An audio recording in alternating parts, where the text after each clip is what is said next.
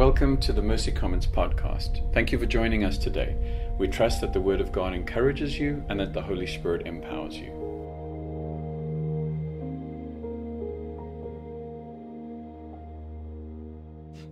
Good morning, everybody. It's good to see you. At least half of you. It's good to see you. It's a distinct privilege this morning to kick off a new series that we're calling On This Rock. And it's got a pretty purposeful subtitle. The subtitle is The Prevailing Church. On This Rock, The Prevailing Church.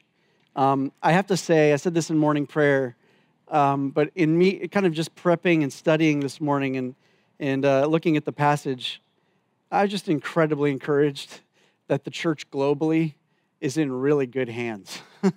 Jesus knows what he's doing. And we're going to take a closer look at that. According to Webster's dictionary, prevailing means to continue in use, to persist, to gain ascendancy, to be or become effective or effectual. For the next 4 weeks leading up to Easter, we will look at how the church prevails, how it's different than what we might expect, and why we can trust that it has and it ultimately will prevail. There's a lot of press these days, especially in the Western church, Western civilization, about the death of the church. In fact, a quick Google search, don't do that now, but a quick Google search, you'll find all sorts of pundits and researchers, leaders, and people who are declaring that the church is really only a few short years or decades away from being no more. I'm not sure if you can see kind of the articles that are on the screen, but I'll just read off some of the headlines from my own Google search. This one is from the United States. In the U.S., the decline of the church happens at a rapid pace. End quote. This one from the Philippines. Duterte claims the Catholic Church will disappear in 25 years. End quote. From England, from the Guardian newspaper, the Guardian view on disappearing Christianity. Suppose it's gone forever. And from our friends in Canada up north, the Church of Canada may disappear by 2040, says new report. These modern headlines remind me of comments from the ancient Roman historian Tacitus, who wrote pretty dismissively about the church when speaking of how the emperor at the time, his name was Nero, blamed this kind of massive fire that broke out in Rome in AD 64. He blamed it on the Christians. Nero wasn't a super popular emperor, so he was looking to pass the blame somewhere, and Christians weren't really well liked, so he said they did it, and kind of blamed them. And this is what Tacitus had to say, quote, "Checked for a moment, this pernicious," which is a fancy word. My wife had to tell me what this word, she's an English major, so she helped me understand that that word means kind of being destructive or harmful. Checked for a moment, this pernicious superstition. He's talking about us.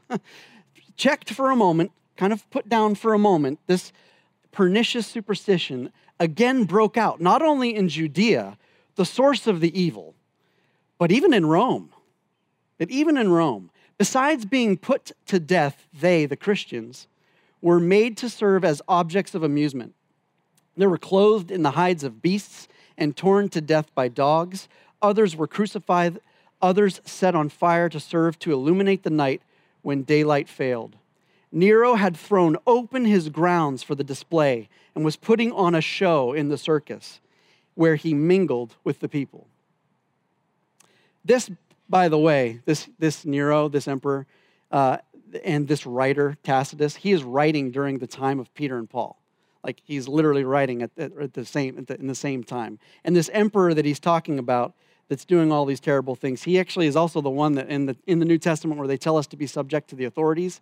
This is the guy, which is nuts, but that's the guy. This is the emperor. Early on in our marriage, Val and I got a chance to go to Italy, and it was a short trip, and we did the normal tourist stuff, and one of those things was stopping off at the Colosseum, and doing a tour of the Colosseum. So one of the things in the Colosseum during the games, the emperor had a special box that was reserved for him to see the games, govern over the games, be close to the action. And at one point during the tour, we stopped in this clearing in the Colosseum, kind of on the lower level, and we looked out at the ground floor. And I remember standing there looking out and seeing kind of the tunnels under the floor, and I just remember thinking about all the people that had died in this place. I mean, not just Christians, but lots and lots of people. But I also couldn't help but start to think of my brothers and sisters who were killed in this arena and killed in this spot.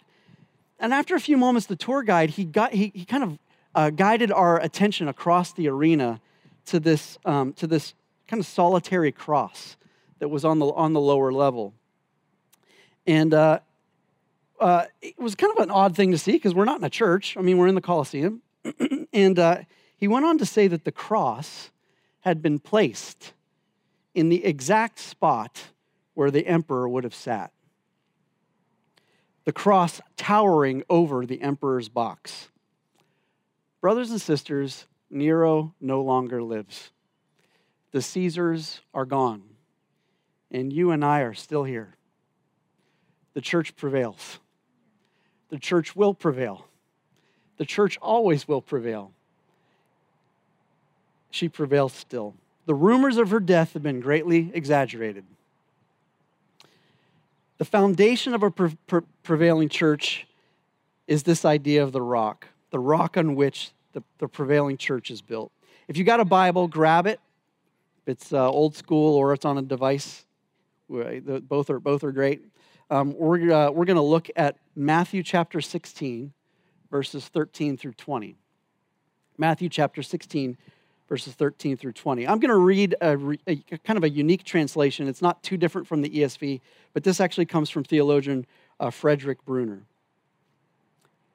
All right, starting in verse 13. Now, when Jesus came into the territory of Caesarea Philippi, he kept putting this question to his disciples. Who are the people saying that the Son of Man is? And they answered, some say John the Baptist, others Elijah, and still others Jeremiah, or one of the other prophets. And he said to them, but you, who do you say that I am? Simon Peter responded and said, you are the Christ, the Son of the God who is alive. And Jesus responded and said, blessings on you, Simon Bar-Jonah, Simon, son of Jonah, because mere flesh and blood did not reveal this to you. It was my Father in heaven who did this. And now I am going to tell you something. You're rocky, and on this very rock I am going to build my own church. And even the gates of death will not be able to withstand this church. I will give to you, Peter, the keys of the kingdom of heaven. And whatever you bind here on earth will have been bound in heaven. And whatever you loose here on earth will have been loosed in heaven. Then Jesus charged the disciples, tell no one else that he was the Christ. Would you pray with me just for a minute? Father, I ask that as we start this series, as we come kind of through what has been a unique year that's been filled with different things, challenges and blessings, but lots of challenges and lots of transition. I pray that you would show us once more, both this morning and as we look at your church and look at how you're building your church, that you will prevail, that we can have hope, that we will have courage to step in and join you in the work of what you're doing, your prevailing work, Lord. We pray this in Jesus' name. Amen. Listen, the Bible is like so rich in metaphors. We know that the church, if you've been around church for a while, you know the church is not a building, right? You know, we all kind of heard that. I've heard that growing up. It's the people. The church is the people. In our text today, the word that Jesus uses for church is ecclesia, which is essentially a gathering, people who are called out to gather, called out of their homes and gathering together. It's a people.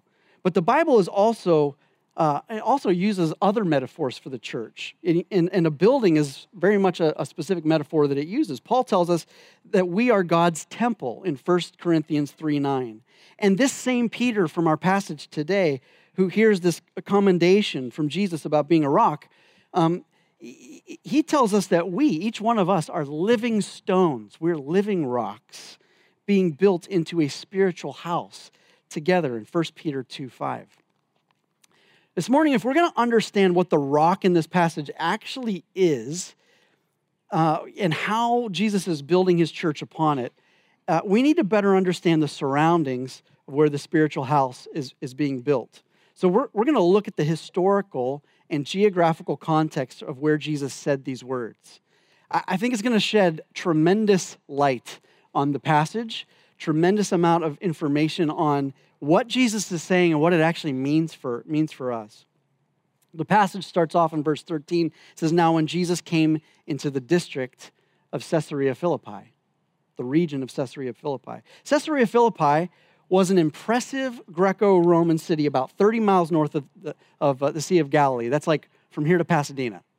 Yeah, it's not that far away. It's located at the base of the largest mountain in Israel called Mount Hermon.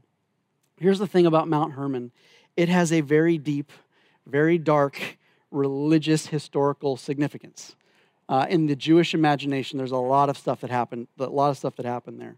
Long before the children of Israel inhabited the land, long before they came in, the Canaanites worshiped the storm and the fertility god Baal there. Baal. Then the children of Israel eventually continued the worship of Baal here and even erected a golden calf only a few miles from this location during the reign of a very wicked king named Jeroboam. And the Bible says that God was angry with Jeroboam because it led all of Israel astray. It was a big deal. Eventually, fast forward a little bit, eventually the Greeks settled here in this little region, this little area. And when they did, they named it Panias. Okay? Baal worship was replaced by the worship of the Greek god Pan, P-A-N. Pan is the lusty, half-human, half-goat, flute-playing god of the shepherds, flocks, mountainsides, hunting, rustic music, and fertility. How's that for a resume?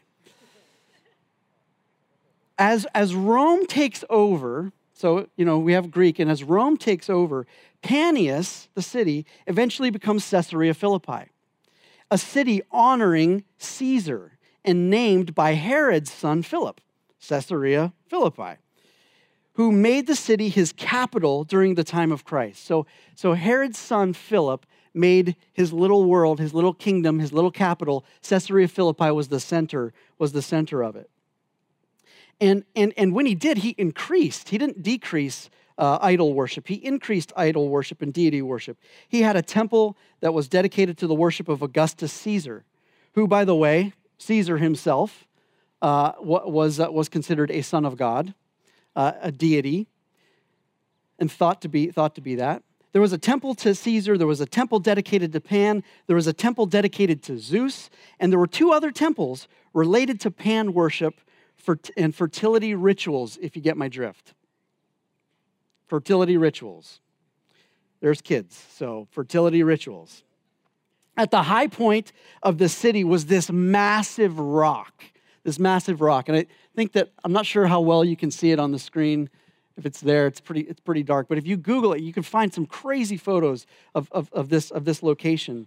There's this massive cliff that's at the base of Mount Hermon that just keeps going up. And at this high point, this is where the temples are built. They're all built literally right into the side of this massive rock. And you can still see the niches there today where the idols would have been placed. They're literally still there, carved into the side of the rock. But there is one more thing about this location that's really important to our text, and that it's something that's behind the temple that's dedicated to Caesar, was this massive limestone cave. And inside this cave was a huge tributary of water. The snow from Mount Hermon, when it would melt, it came down through the limestone, and it filled this massive spring and tributary up in this huge cave. And historians tell us the ancients, they couldn't measure it. They tried to measure it, they couldn't measure it. It was too deep.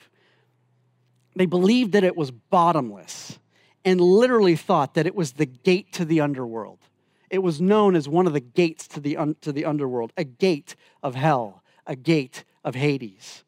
This cave is where the fertility gods spent the winter. They would go there, they spent the winter in here, kind of facing the temples, the pagan idols, the worshipers engaged in fertility rituals, in the belief that those degrading actions would somehow entice the return of Pan and other fertility deities in the spring to bless them. It's here. This is the backdrop of our text. This is where Jesus is at. This is the background. So you might be thinking like, okay, that's cool, nice little history lesson. What does it actually have to do with what Jesus said, and what does it have to do with us? The next 20 minutes or so, I hope to outline 3 things that this rock tells us about the nature of the prevailing church, this passage, and when Jesus declares this rock. 3 things. The first, the church plays offense, not defense. The second, the church is not dependent on human religious performance. And the third, the church prevails in him. In him. We're going to look at the first one. The church plays offense, not defense. As the church does, as the church goes, as the church plays offense, as the church follows its risen Lord, it will spread to the ends of the earth. The Jewish people were to be a blessing to the nations of the world, but they were also to remain distinct, right?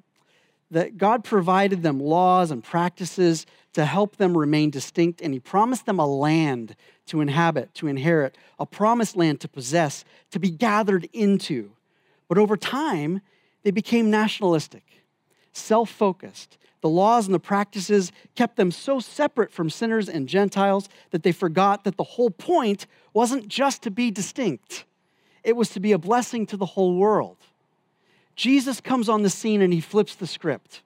Everything he does reenacts the story of Israel, including choosing 12 disciples in the same way that there were 12 tribes of Israel. Jesus is sent to the land, to the people of Israel, but his focus is not the land. His focus is the people. So here at Caesarea Philippi, a place filled with historic darkness, and I didn't even tell you everything. There's a lot that has happened in this region. A place where the powers and the principalities are literally on full display. A place at the literal edge of Israel's northernmost boundary, on the edge of their world. Jesus, the Jewish rabbi, leads 12 of his students for an important lesson and historic proclamation of who he is and what they are to be about. This is a highly symbolic thing that Jesus is doing. This visit to Caesarea Philippi is hinting at the worldwide direction and missionary intention of Jesus and his church. This proclamation may begin in Israel, but it will go out to the ends of the earth. It won't be terribly long before this same group of disciples will hear the risen Jesus say to them, "All authority in heaven and earth has been given unto me. Go, therefore, and make disciples." Go, therefore, and make disciples. Jesus does not tell them, "All authority in heaven and earth has been given to me. Stay here, therefore, and be separate." That's not what he said. When the disciples hear Jesus tell them to go, you better believe that they'll remember the day that Jesus led them to this pagan city on the edge of their world and told them he would build his church even in places like this, maybe especially in places like this. Dr. Kenneth Bailey points out that the metaphors in the Old Testament. Kenneth Bailey, by the way, is another one of my theology crushes. So, Dallas Willard, Kenneth Bailey. Kenneth Bailey is another one.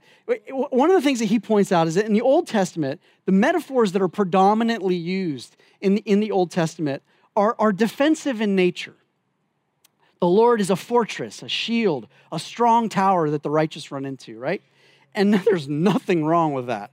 Like, all for it sounds awesome. But it is significant, church. It is significant that in the New Testament, we don't follow the same metaphors. They're not repeated. These metaphors change. The strongest metaphors that are repeated is God the Father. And the metaphor of the Good Shepherd is actually picked up a few different times. You see, the church had experienced Emmanuel.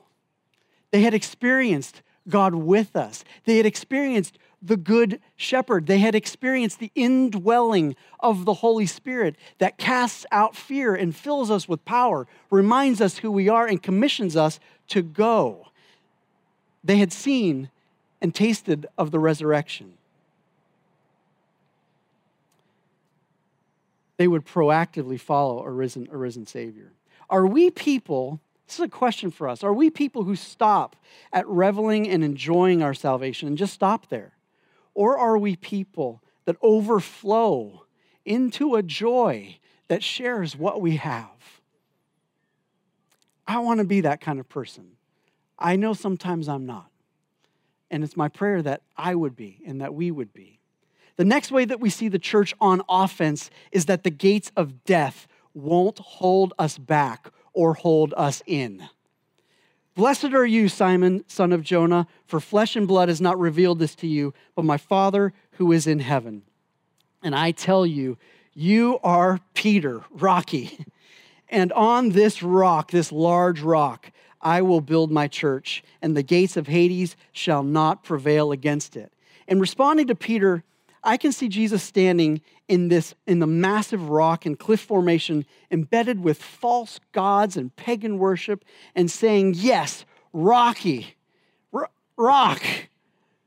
I had a good friend named Rocky who taught me a lot about Jesus. So when I read this, I can't help but think of him. The grace of God. Like, rock, you and your brothers here are going to be larger and more sure than that rock over there. And speaking of that rock, that massive cliff that you see, you know, the one that has the cave at the bottom of the rock, the gate to hell that everyone is afraid of, even that will have no power over the group of people I will build. Water and sickness and demons are not the only things that will submit to me. Death will also submit to me. In speaking of the gates of Hades in the imagination of the ancient people, theologian Derek Bruner says this. Speaking of Hades, Hades was the ancient's way of saying the place or powers of death. It was the fear of many in the ancient world that the human soul that passed through the doors of death could never return. But Jesus promises his community the ultimate power, the power to come back through the doors of death. Jesus promises to be the answer to the final and most painful of all human questions.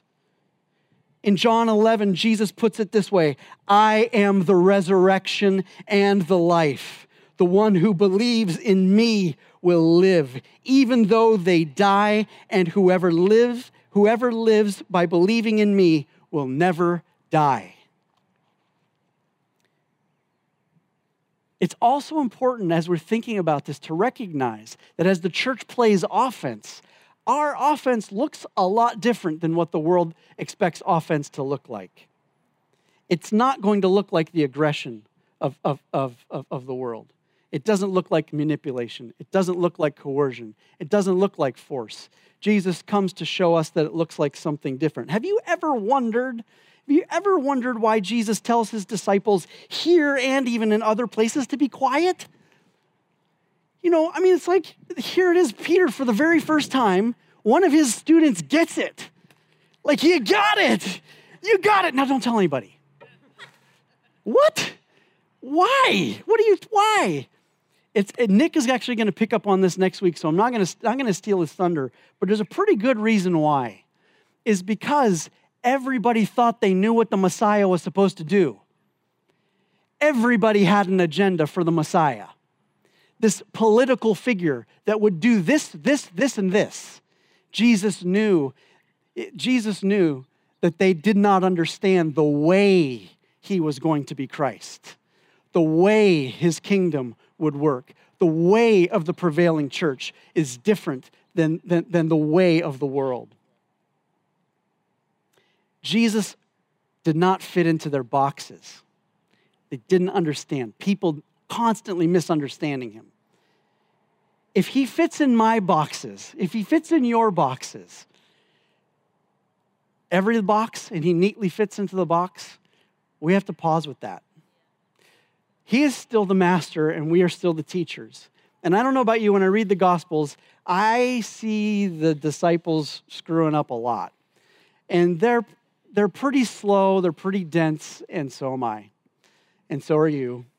And he is still the teacher. So there are things that he asks us to do that we still don't understand. If he fits in all of the boxes, we should pause. He breaks boxes. He can't be contained. The way he is Christ is different than what we expect. Even those of us who have this book. He's still changing. He is continually above and before us. The church is not dependent. The second primary way that we see that this rock tells us about the nature of a prevailing church is that the church is not dependent on human religious performance. Jesus says pretty clearly, people don't build his church. I am going to build my own church. That's what he says. I am going to build my own church. In the Greek, the my in that sentence has an extra emphasis. It's not just my church, like, Mercy Commons is my church. I go to this church, or I help out at the church, or these are my people. All true. But that's not what Jesus is saying here. No, Jesus is saying something different. This is my own church. It belongs to me. He's talking about the global church that he is building. The church does not belong to Peter. It does not belong to me. It does not belong to any leader or Christian personality. Performance doesn't cut it. No, the church belongs to Jesus the Christ. It is his own people. It is his performance that we stand on.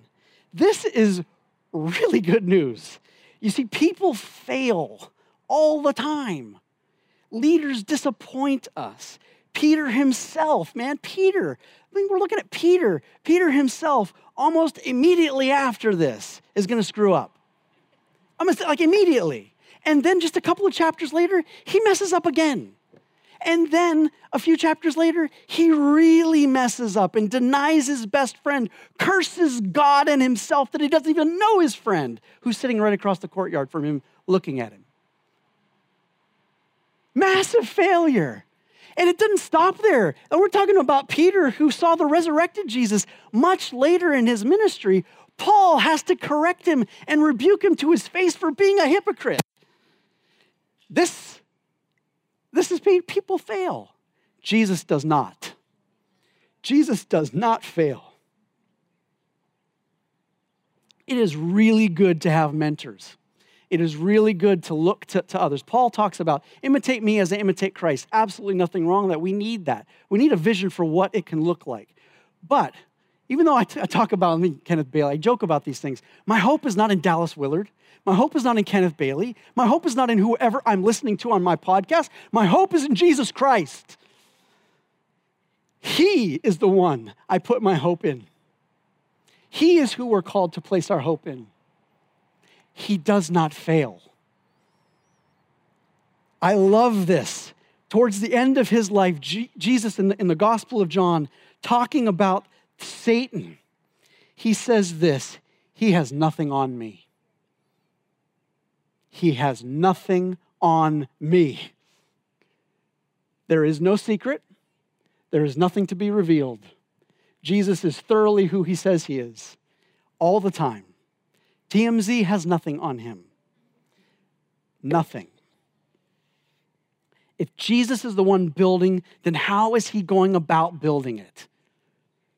How is he building? There is a lot of different ways that Jesus is building, and we don't have the time to go into all of them. I'll just mention one. It's not even here in my notes, but just feel prompted to do it. One of the primary ways that Jesus is building his church is through interceding for you and me. Do you get that? Jesus is at the right hand of his Father, rooting for you, praying for you, talking to God about you. He's talking to God about the church, but the church is made of living stones, and he knows your name. And he is exalted. He is no longer confined.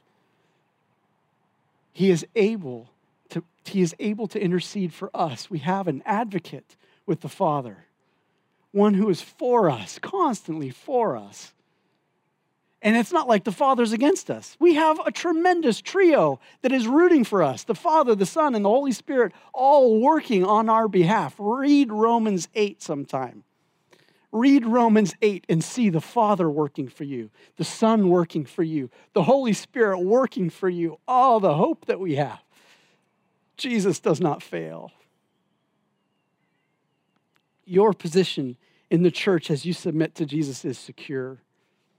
Your place is secure. The church is secure. Boy, beginning with Peter, one of the other primary ways that Jesus is building his church is through the people who proclaim the truth of who he is. You know, Peter holds a really unique position in human history.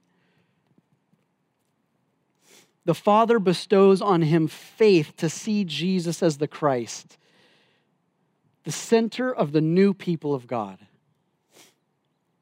His is the first statement of faith for the church. It's like the light bulb moment. It's this huge transition point in Jesus' own ministry.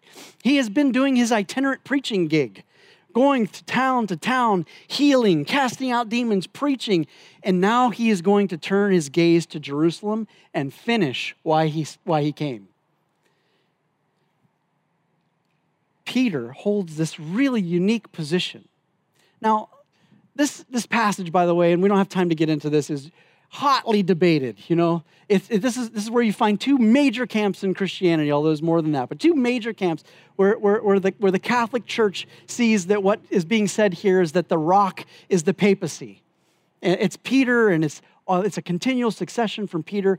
The Protestant Church says no, that the faithful proclamation of who Christ is the church. I'm a Protestant, that's the camp that I'm in. But I think sometimes we throw out a little bit where the unique role and blessing that Peter actually has. God is using his faith and his declaration in that moment as an advocate of the 12. He's a representative of the 12, reconstituting Israel, declaring who the real king actually is. It's a very unique moment in history and time that will never be repeated again. But what does get to be repeated again is you and I declaring the same thing. We may not be that same particular moment in salvation history, but anytime we remain centered on Christ and declare him and say, you are the Christ, the Son of the living God, we are a rock. We are rocky. The challenge is we are often tempted to deny this, or to water it down, or to try to fit it in, or to try to fill in the blanks. Matthew chapter 10, verse 32 and 33, Jesus said, "So everyone who acknowledges me before men, I also will acknowledge before my Father who is in heaven. But whoever denies me before men, I also will deny before my Father who is in heaven."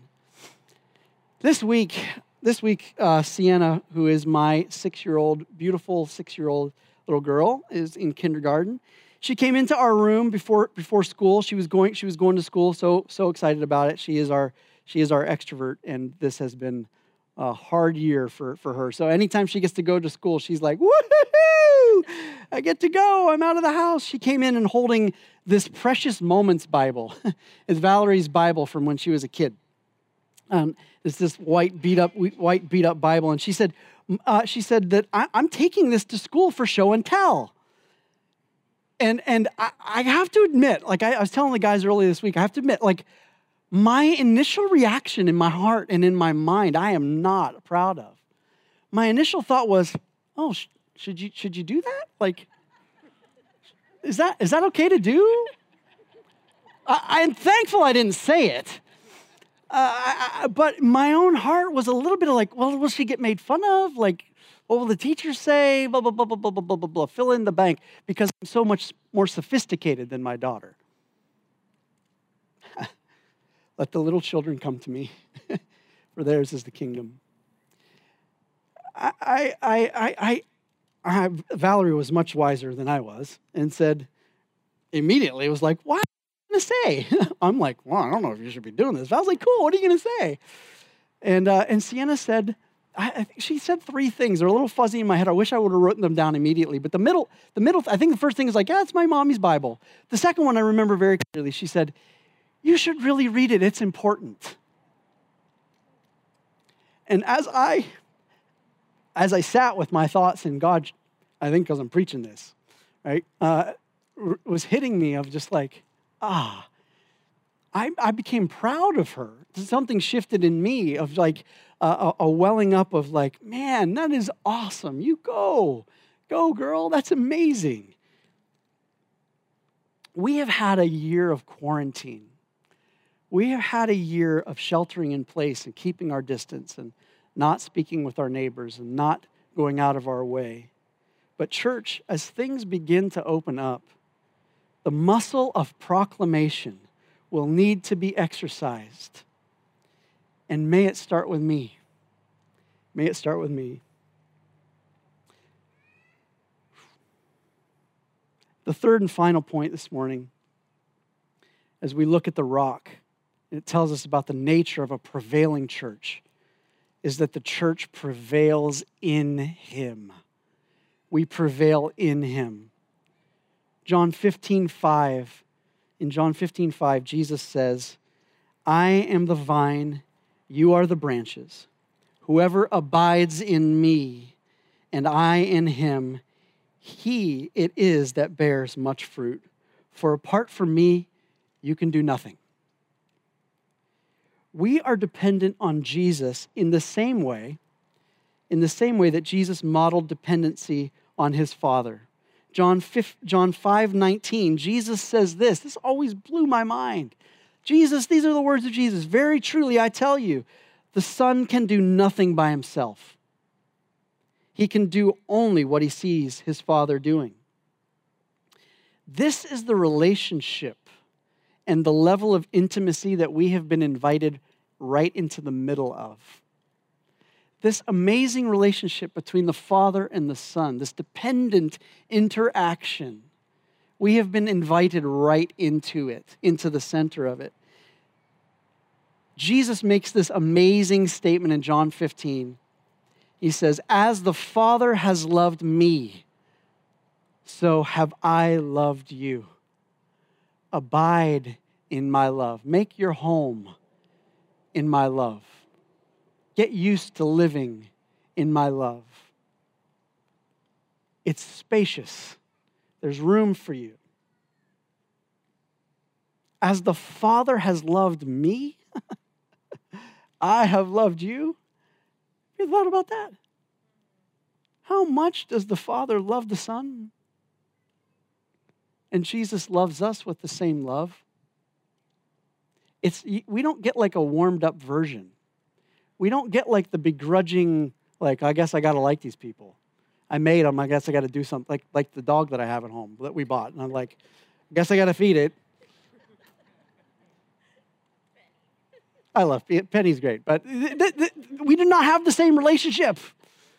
God is not begrudgingly tired of taking care of this mess he created down here. It doesn't happen. His heart and his overflow. As the Father has loved me, I have loved you. Make your home here. Make your home in my love. We abide through the work of belief. If this is one of my tropes, I fall back on this one all the time from John 6. When the Pharisees come and say, God, say, Jesus, what are the works? What must we do to do the works of God and the works that God requires? And Jesus says this, believe in the one he sent. The work of God is this, to believe in the one he sent. Our primary work, a foundational work, Not that there isn't plenty of action and response and to be done, but our primary work, church, is the work of belief. This world will try to pull you off. It will try to convince you otherwise.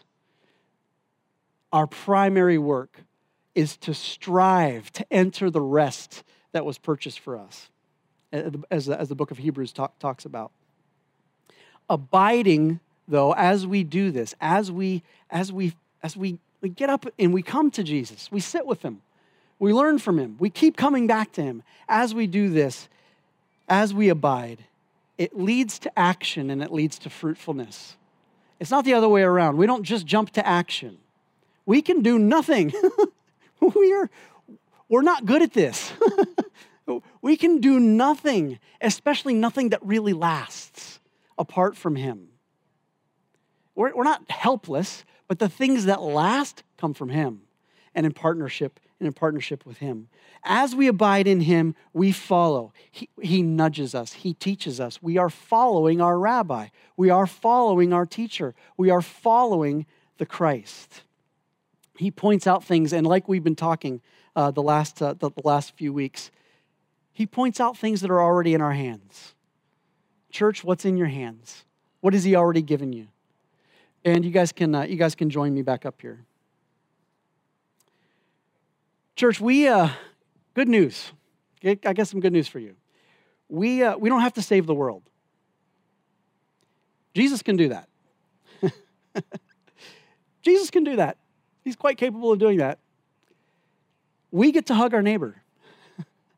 We get to boldly ask our coworker going through a divorce if we can pray for them. That's what we get to do. We get to invite that friend at the gym to church. We get to invite them to dinner. That's what we get to do. We get to pray for people. We get to pack boxes for families at Richmond Elementary. That's something that we get to do. We get to do what someone anonymously did in my own life group, and I couldn't be more proud. Heather McLeod, see, I gave you another shout out. So, Heather McLeod texted Val just the other night and said that someone anonymously from our life group paid the rent for one of the girls that's in the OC United Thrive program, who is falling behind and struggling. I felt such a sense of joy in hearing that. We get to do that. This is a prevailing church. When you're tempted to think living here's too hard, when you're tempted to think that our culture is just getting too dark, too political, too angry, too perverse, when you're tempted to shrink back because you fail more often than you'd like to admit, we must stand up to remind each other that he is the Christ, the Son of the God who is alive, and he is building his church.